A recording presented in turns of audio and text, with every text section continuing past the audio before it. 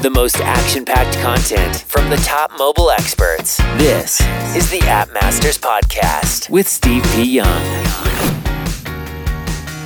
We all have developer horror stories, from language barriers to bad code to developing on time. That's why I recommend using b7dev.com. They're affordable, fast, and more importantly, trustworthy. Go to b7dev.com. Want to scale your growth faster? Games Boost 42 gives you early access to your App Store revenues, allowing you to multiply your growth without losing equity. See how they can help you grow by visiting gamesboost42.com. That, once again, is gamesboost42.com. What is up, App Nation? It is Steve P. Young, founder of AppMasters.com, the place you go when you want action-packed content related to growing your app downloads. And more importantly, and the theme of this particular interview is going to be all about how to increase your revenue. And today, I've got phenomenal guests. Mutual friend of ours, Ryan Yada, kept shouting him out during our podcast interview. And immediately after that interview, I was like, let me look up Jordan Blackman, hit him up on LinkedIn, and hopefully he'll say yes in coming on and doing this podcast episode. So Jordan Blackman is the owner of Bright Black Associates. If you want to work with him, he's worked with multiple 8, 9, and even 10-figure products for companies like, you know them all, EA Sports, Zynga, Ubisoft, the Pokemon Company, Ellen, and many more. You can learn more if you want to work with Jordan by going to brightblack.co, brightblack.co. All that is already linked up into the show notes. But Jordan, welcome to the show. Thanks, Steve. It's great to be here. I got my LaCroix. I'm ready to rock. LaCroix, I love it, man. Dude, I started drinking Olipop. Have you heard of this? No, what's that? I gave up soda about a year ago. And I was like, all right, no more soda. So LaCroix, all the sparkling waters I drink, but Olipop is a like probiotic, but with soda flavor. So I love Diet Coke. That was the hardest thing to give up, but it has a soda flavor. And I gotta tell you, man, it's good. It's all natural, I believe, but really good stuff. It's expensive too, but Olipop. Sounds good. Yeah, I want to check it out. All right, Jordan, let's start with this. So a client comes to you and say, hey, let's work together. And you said you primarily work with games. So like 90% of the things that clients you work with are games. But what is your process for evaluating a product? Yeah, so, I've been doing like game audits for mobile apps for like 12 years. So I realized when you asked me this question that I've had a way that I built up of doing it that I haven't really said, oh, this is how I do it. But the main thing that I do is I use a model of the app that's like a 3-layered onion. So I think of it as these 3 different layers. In the core, you have the core loop, which is like the part of the gameplay that's repeated over and over again. Think about Zelda when Link goes into a new area and fights the monsters and completes it. That's the core loop, right? So like Link is sort of the metaphor of the core loop.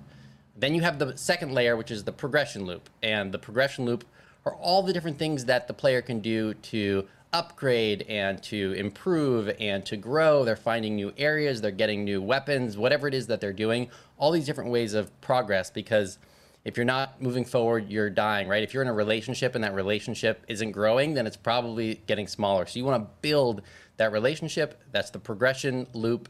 And if you think about, again, in Zelda, you're looking for the Triforce pieces or conquering these temples.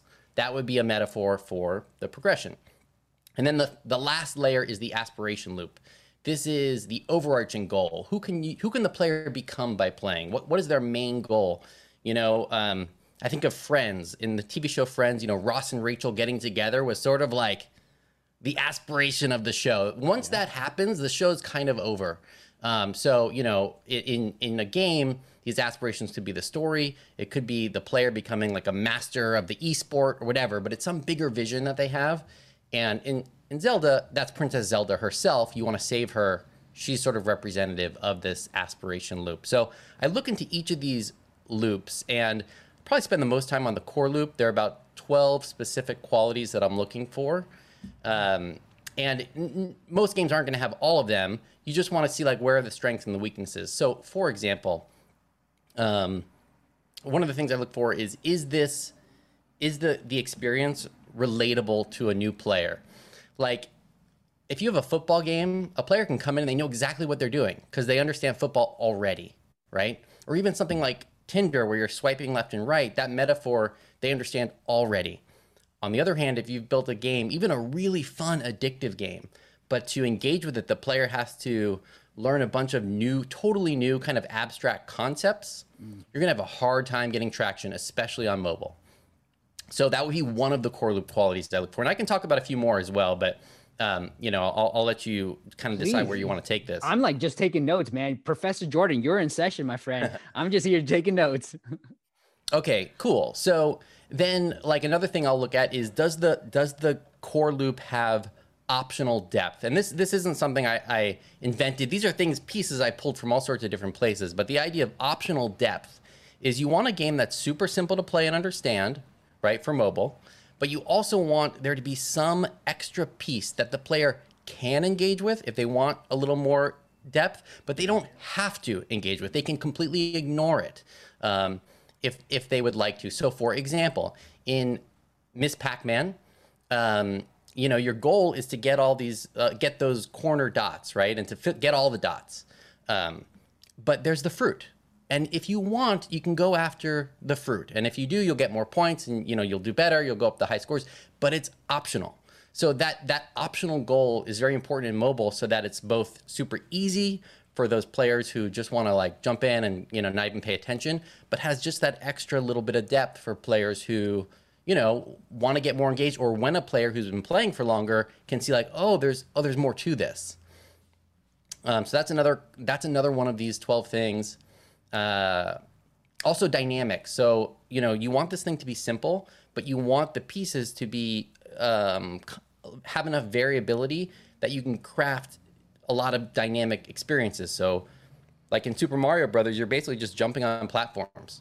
Yeah. There's not that much to it mechanically, but dynamically what they can do with those mechanics is unlimited.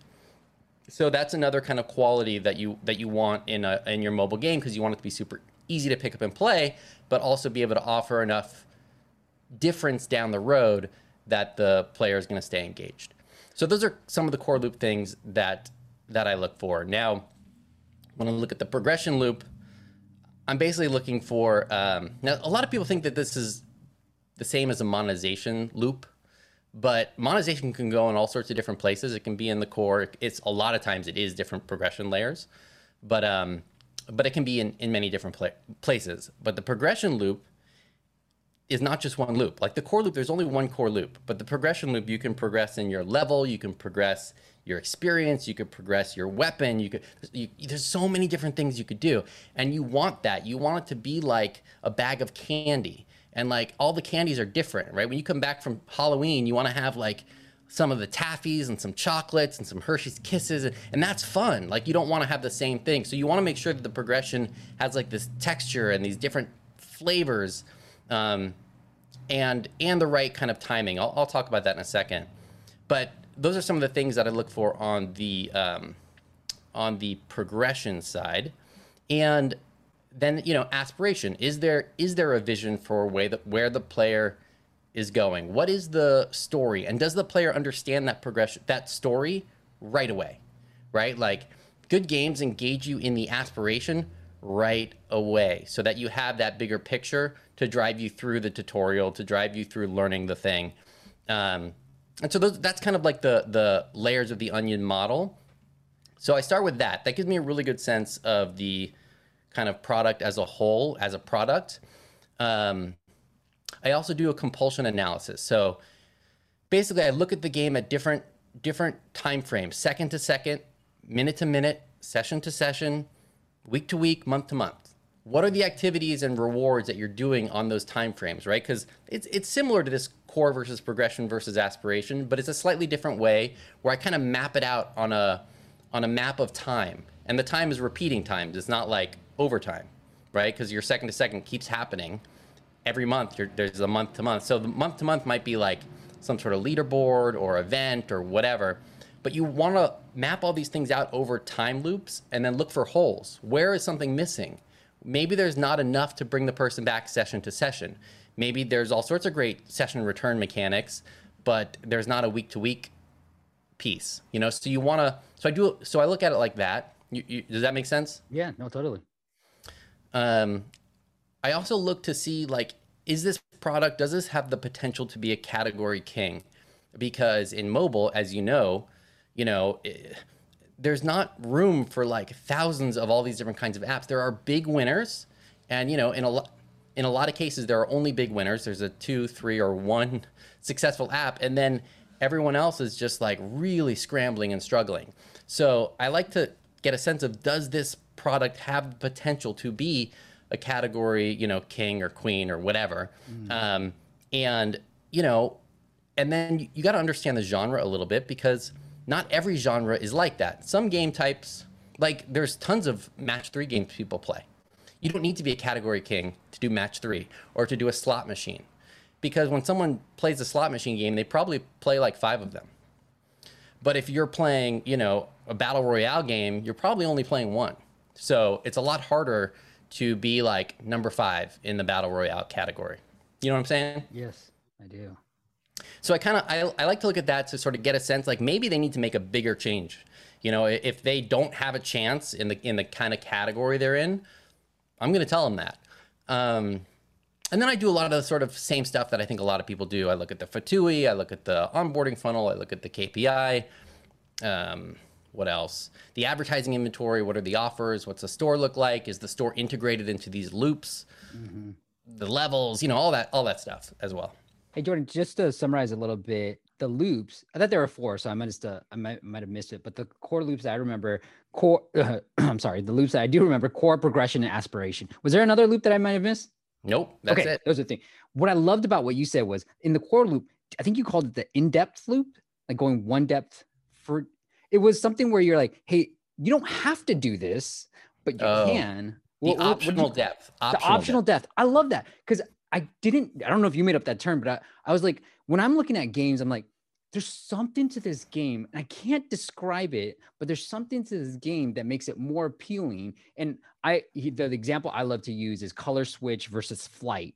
And I'm using more like very like simple, like casual game type of hyper casual type of games. But I'm like, Flight, I saw it first and it was featured by Apple. And I was like, okay, I've seen this. And then Color started to like, hey, this is just like Flight. But then it added this depth to it where, the color switch mechanism, because they're pretty much the same core loop mechanism, I believe. So you correct me if I'm wrong, because I'm not an expert in any of this stuff. But I was like, this is great. 2 games, one that was brought, like launched earlier, didn't take off as much as this other one that just completely took off. And so, yeah, no, totally. And, that goes back to the category king thing, because a category may be vulnerable to a new king, right? And you might say, oh, the category king right now isn't doing a bunch of these things. Therefore, we do have a shot of taking over that category, Yeah, I like it. And then when you work with, like Ryan kept bringing you up and said he would just make all these changes. He was talking about level balance and all these things. Do you normally look at the core loop first and then move on to everything else? Yeah, exactly. And like, I think what Ryan's talking about is this was in conjunction with the help of a awesome designer, Dave Roll. We looked at some of the level types. So, you want levels that are kind of like easy levels after a big challenge. After you do something hard, you want to like relax, and then there might be the levels that are, show you that there's something maybe coming up that's a little harder. Then there might be like mini bosses. It's like a challenge, but it's not like that big a challenge. And then there might be the big challenge. So you want to kind of categorize these experiences and then have a design. Like, what do you want that flow to be like? And that's the kind of thing that can really help the level design. One of the things I like about games too is when they add this sort of randomness to it that I can't control. Like I love poker, right? And I don't play it like frequently anymore, but I love that there's skill, but there's just random factor that I don't control. And those to me are the most fulfilling games. And if you think about like Monopoly, it's like, okay, the strategy is there, but sometimes it just depends on the roll of the dice, right? Like sometimes I'll make it past all these hotels that I might have to pay a fortune for, but because of the roll of dice, I passed it. And I love that randomness to it too. You know, Steve, that tells me a little bit about you because that randomness factor is what lets players of different skill levels enjoy the same game. And, you know, poker is an interesting outlier because it's super skill based. But in general, like games with a lot of randomness, like Super Mario Kart, they're family oriented. Right. Whereas, you know, if you want like a super skill based thing like Counter-Strike, it's going to have some amount less. So it sort of shows the kinds of games you probably like to play. Monopoly is another family game. Yeah. Well, I mean, I like some randomness. I prefer poker where it's mostly skill. But the thing about poker, unlike chess maybe, right? Like where it's like, all right, how skilled are you? Maybe there isn't that many randomness to it. It's like you can't control the cards, right? And so there's a little bit more randomness to poker than it is chess, where it's completely skilled. Like I can't beat you. If you're the best, I can't beat you, right? Whereas poker, anybody can win at any given night too. 100%. Yeah, I like it, man. Hey, except me, apparently, because okay, we got Jordan. When we meet up again, we gotta play poker then. Sounds good. What I also want to talk to you about too is when you're evaluating some of these games. Well, first off, like it sounds like all the things that you're trying to do in so many different levels, and so you're doing so in depth. Are you like when you're working with someone like Ryan? Are you playing that game day in and day out to get a real feel of that? Because it seems like a hard and fun job to do. I kind of went through this audit process. So this audit process can take like a month. And when I'm doing that, I am playing that game a ton. And I'm playing the competitors a ton. And I am doing a lot of screenshots. And I'm just going really, really in depth. And then once that's done, I don't need to do nearly as much after that. I have a good sense of the product. I have a good sense of how it's, you know, making money or not. And I've played far enough that I feel like I have a pretty good sense of all the key mechanics. And then it's like when we're designing something new, you know, checking that out or if there's a change, but I don't need to like day to day be playing the game a ton.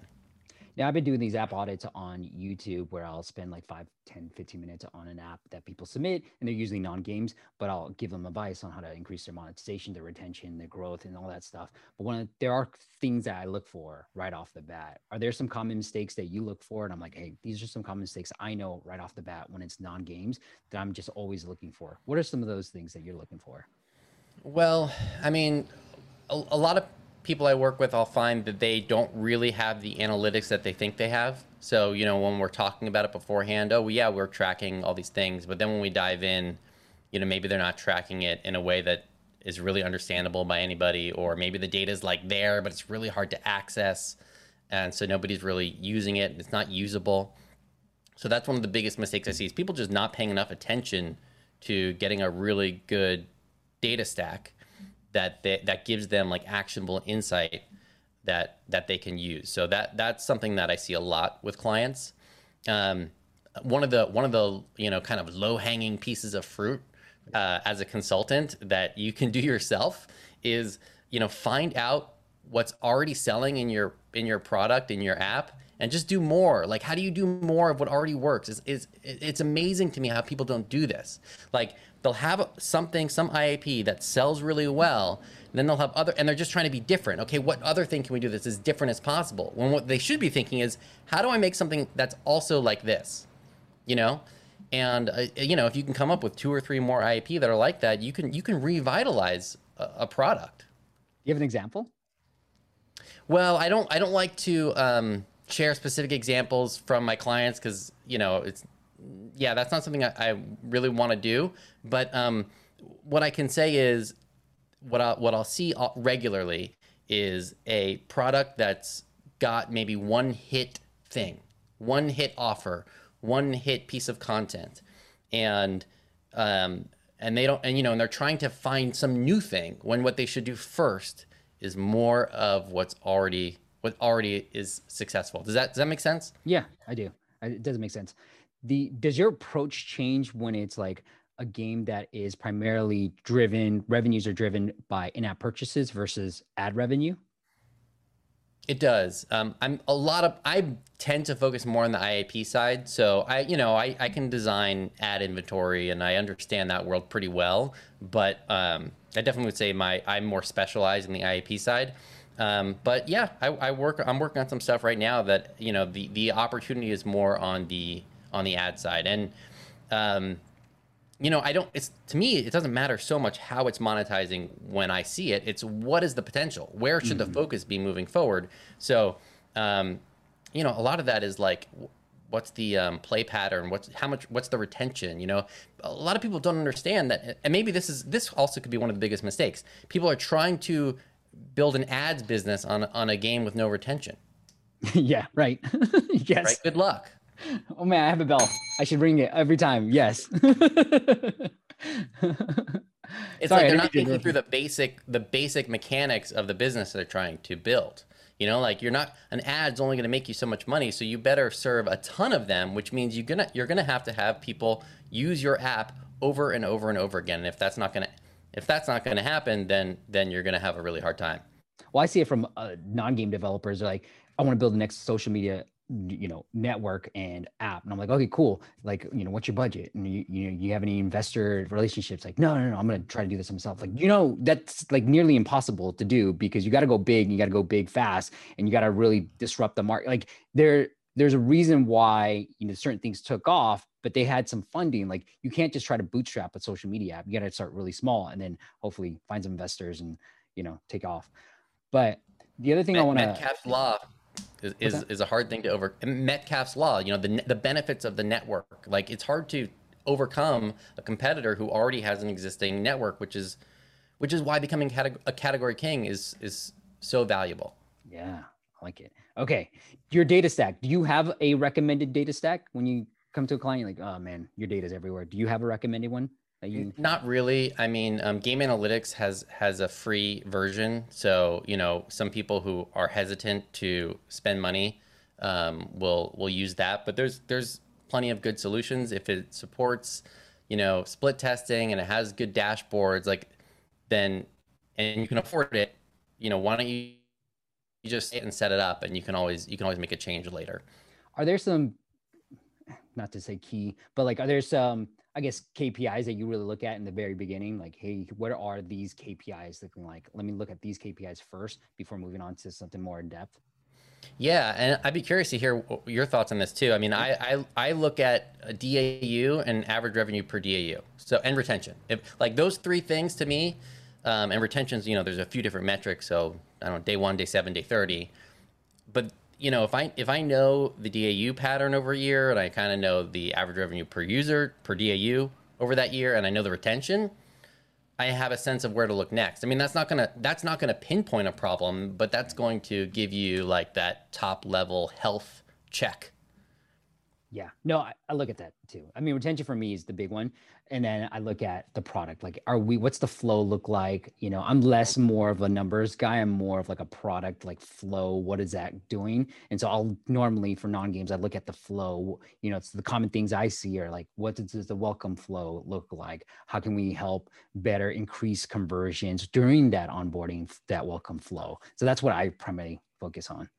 Yeah, I mean, if the first time user experience is broken, that's one of the first things you got to fix, because all the other things are after that. So you might as well fix the, iron it from the front forward. Yeah.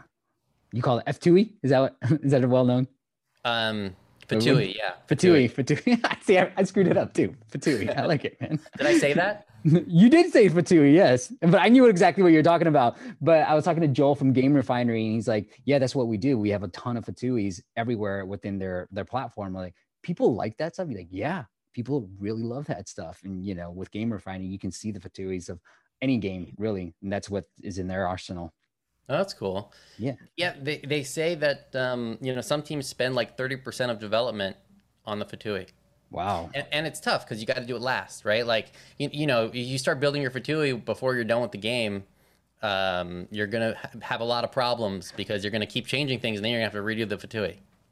Well, what are some, I guess, while we move into more of the conversion side and the monetization side, one of the things that I've noticed with other, like Clash of Clans, like these big games, during the Fatui, they're sort of getting you to buy certain things and use the gems, and sort of training you to be like, hey, these things that we want you to buy later on, you're going to have to start using them. Is that a good, common, like best known practice that everybody should be doing? So I think what you're talking about is like getting the player used to spending the premium currency. Yeah. Yeah, totally. Because you want them to. It's another loop, right? You are spending this thing and you're getting a reward, and that feeling is good. And you hopefully learn that it's high value. Like if it's a good product, there's going to be value for doing that. You know, a lot of people are like, oh, the best practice is to have them spend currency. Yeah, but if they spent currency and it sucked and they didn't like what they got for their currency, then they just know not to buy anymore. You know, but if you have a great product that has a great value for spending it, then yes, you want to let people try it out and see the benefit, and then they'll do it more. What are some other ways that we can easily increase our monetization? So one of the ones that I think is kind of in that same category is finding a tripwire, finding a way to convert someone who maybe has already seen the value into a payer. And you know, what can you do to get that person who's maybe isn't gonna convert on their own? How can you kind of help nudge them towards becoming a customer? You know, we talk a lot about user acquisition costs, and we talk less about customer acquisition costs. And I think we should talk more about that, because ultimately, if you have a free app, the goal is to get customers. And it's funny that we have like the UA folks, you know, doing everything up to the start of the product, but then there's that whole piece of turning that person into a customer, where in any other business you would have a whole sales team just to do that. And so how do we do that? So one way that can be useful is this tripwire method, where you offer something that's really good at a very low price. So it's almost like the step after letting them try it for free. You're like, hey, how about we give you a really good deal? And you know, you got to be careful with this, because you don't want to habituate users to wait for an awesome deal. So you want to be thoughtful about who you present this to and when. But kind of along with that, you know, I'm a big believer in limited time offers. So giving people and I'm not talking about a day or a week. I'm talking about like minutes. I'm talking about minutes. Yeah, less than an hour. And I've had really good results with that, both for, you know, low priced and high priced. I mean, not that high, right? But higher priced stuff. And I'm talking like in the $1 to, you know, $6 range, like nothing, $1 to $10 range. Okay, nice. A starter pack? What do you feel about starter packs? Do they fall into the tripwire, and what are your thoughts on those? Yeah, I think they're really good. I think a lot of people, you know, the first thing I would say is again, if you have to have a good product first, right? Like no amount of tactic can save your app if people don't see the value in what they're going to get, you know? Now, there are some exceptions. If you have an amazing brand that everybody loves and they give you the benefit of the doubt, then yeah, you can probably get away with a bad app and sell people something up front, but you're not going to have retention. You're not going to be building a long-term business, and you're going to have other problems. But I kind of forgot the question, Steve. I don't know what starter packs. Oh, right. You know, if you want to do a good starter pack in the world of games anyway, you do that limited time offer on it, right? You make sure that it's not available forever. You make it, you kind of have to flow it right too. Like I like to have a really beautiful piece of art that goes along with it, and have people kind of go from, oh, the art attracted my attention. Okay, where's the eye gonna flow next? Okay, now I want to learn what I'm gonna get, and then finally the price and the ability to buy. And sometimes people put these things in strange places where the price is up on the right corner, and you know there's a person in the middle, and you know, so just make sure it kind of makes sense in the flow. That's also a nice thing to do for starter packs. Putting a character on there, putting something, you know, visual. Oh, here's something else. Your starter pack, maybe it shouldn't just be hard currency, because maybe the user doesn't actually understand the value of hard currency. So what can you offer that that they're going to understand the value of at their place in the experience? And maybe you can offer something that's unique, right? Like, you know, something special that can't be had outside that offer. You know, now you're making it even more compelling. So think about how to really stack the value in the benefit of the player. Yeah, I like that. One of the things I want to talk to you about too is this idea of reverse leverage. And you said this is what you called, and I'm referencing Jordan's ebook that I'll link up to the show notes, so you should check out too. It's 5 ways to increase your monetization to double your revenues. But you talk about this reverse scarcity. Can you go into the reverse leverage a little bit? Yeah, I mean the names of this stuff are kind of funny, but I think you're talking about the piggy bank thing, Yes. right? Yep. Yeah. So what we're trying to do here is we're trying to find ways to again nudge someone who's maybe like playing but isn't converting, to kind of give them more reasons to convert. And so what we're doing with this reverse leverage is we are, every time that they play the core loop or progress in the progression loop, we're going to just tuck a little bit of something special for them into this piggy bank. Like we're just filling this bank, so the more they play without converting, the more this bank is filling up with really cool stuff. And the price to crack open that bank is flat. It never changes. So, maybe it's a good deal at first, but after a week, it's a great deal. After a month, it's an absolutely irresistible deal. So the more that they engage, the more value this offer will have. And this is, I guess the reverse part is this is sort of the opposite of that upfront offer, where this is like an offer that just gets better and better the longer they wait. Yeah, I like that. And then you referenced the app that does this pretty well with this piggy bank is Viva Slots. So if the audience wants to check that out. Hey, one of the things that I know a client of mine told me too is when he was making a game, and back to your, dang it, Jordan, why did I forget what you called it?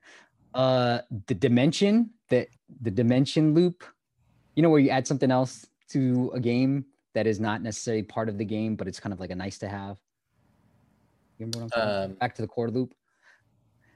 Anyways, you'll think about you'll find the name when you called it something, but I really love the name that you called it. But anyways, he was saying like he has this, his core loop is something else, but inside the game he has this little wheel that you can just spin and you can get like tokens and you can do other things, but he just has this element of the game that is just there, sitting there, and has nothing to do with the game itself really, but he just has it. And he's like, look, by having this, it has actually increased retention because people come back just to spin the wheel. Maybe they want to take a break from playing the game and they just want to spin a wheel. And so he gives them that little break for it. And he's like, it's brilliant. And so I think that's a great example of something that uses that. I forgot what you called it, but yeah, that loop. That works, and it's great because like they're basically being rewarded as soon as they open the app. Yeah. There is a risk there that people should be careful of, which is you got to make sure that the rewards from that wheel are not greater than the rewards for playing the game. Otherwise, you're gonna encourage people not to play at all, and that became your game. So just watch the rewards and make sure it's leading people in to playing, not replacing it. Yeah, I like that. All right, just to confirm, I want to make sure how to double your game's conversion rate in the next 90 days. So I want to make sure the promise is there. That's what Jordan's ebook is all about, how to double your game's conversion rate in the next 90 days. Jordan, this is awesome. Some of the things, limited time offers, I think you kind of talked about it. Anything I missed that you want to make sure we cover? When it comes to conversion rate, there's a lot of things you can do. One thing that I think is really clever that the ebook shows an example of is an IAP you can buy that increases the rewards that people get from rewarded video. So someone who's already a rewarded video kind of user will be highly incentivized to buy this, because otherwise they're sort of missing out on a reward every time they watch a rewarded video. Yeah. And then the amount of rewards they're probably going to watch, rewarded videos they're going to watch, is probably going to go up. So you're kind of winning on both sides, and the users feel really smart when they do it. They're like, yeah, I got this thing and I'm watching the ads and I'm maximizing my rewards. So it's a kind of a win all around. Yo, I love that one. I love that. Can I show a screenshot of this? This Sure. is great. Let me share this real quick. Here's the example that is from Jordan's ebook. It's right here. Right there. Yeah. I love that idea. I mean, I had this video. I was like, hey, here's how you optimize video ads, and you want that daily bonus and double the daily bonus. I just ended a game. You want to double the currency, but this is like next level stuff, Jordan. Like, I love it. It's like, why wouldn't I buy this? I'm watching this all the time. And I reference Fun Run 3 as the game that I was sort of optimizing. I'm like, look, I'm opening this daily pack every day. I'm doing this every single day. When I ran out of the stamina points, or I can't play anymore, I watch a video. But like, why wouldn't I pay $3 if I'm playing this every day and watching videos all the time? Right. You would feel like you're missing out if you don't take advantage of this. Yeah, totally. And I like that. Love it. I gotta tell you, Jordan, I love all the tips in that ebook, and I love the names that you came up with, everything. You're like a naming guy. I like naming God. I mean, Jordan, what should I call this? I'm just gonna come to you. Thanks, Steve. Anytime. Anything else you want to cover that I might have missed? Thanks for having me on the show. This was really fun and cool. I'm appreciative. No, I can see why Ryan shouted you out so much, because I'm like geeking out. Like I said, I was just like, tell me more, Jordan. Like, that's it. I'm just going to sit here and listen to you, man. This is great. All right, Jordan, but this has been absolutely amazing. Let's go to the big finish. Give us one app that we should definitely check out. I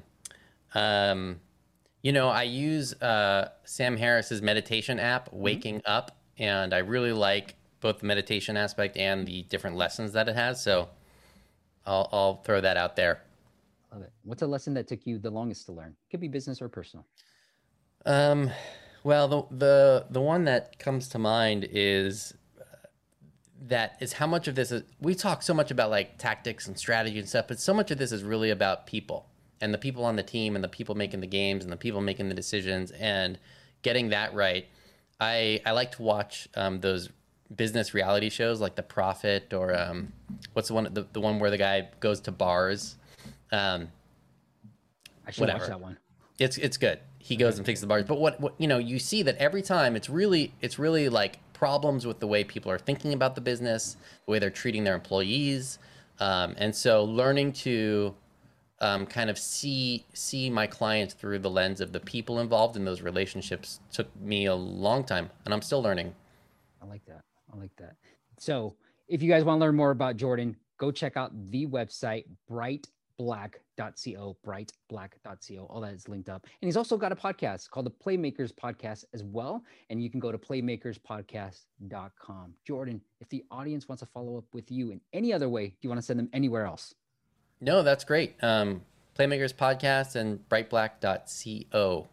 Awesome. Jordan, this was amazing, man. Thank you so much for taking time and doing this. My pleasure. Thank you, Steve. Thank you all for listening, and I'll see you on the next chat.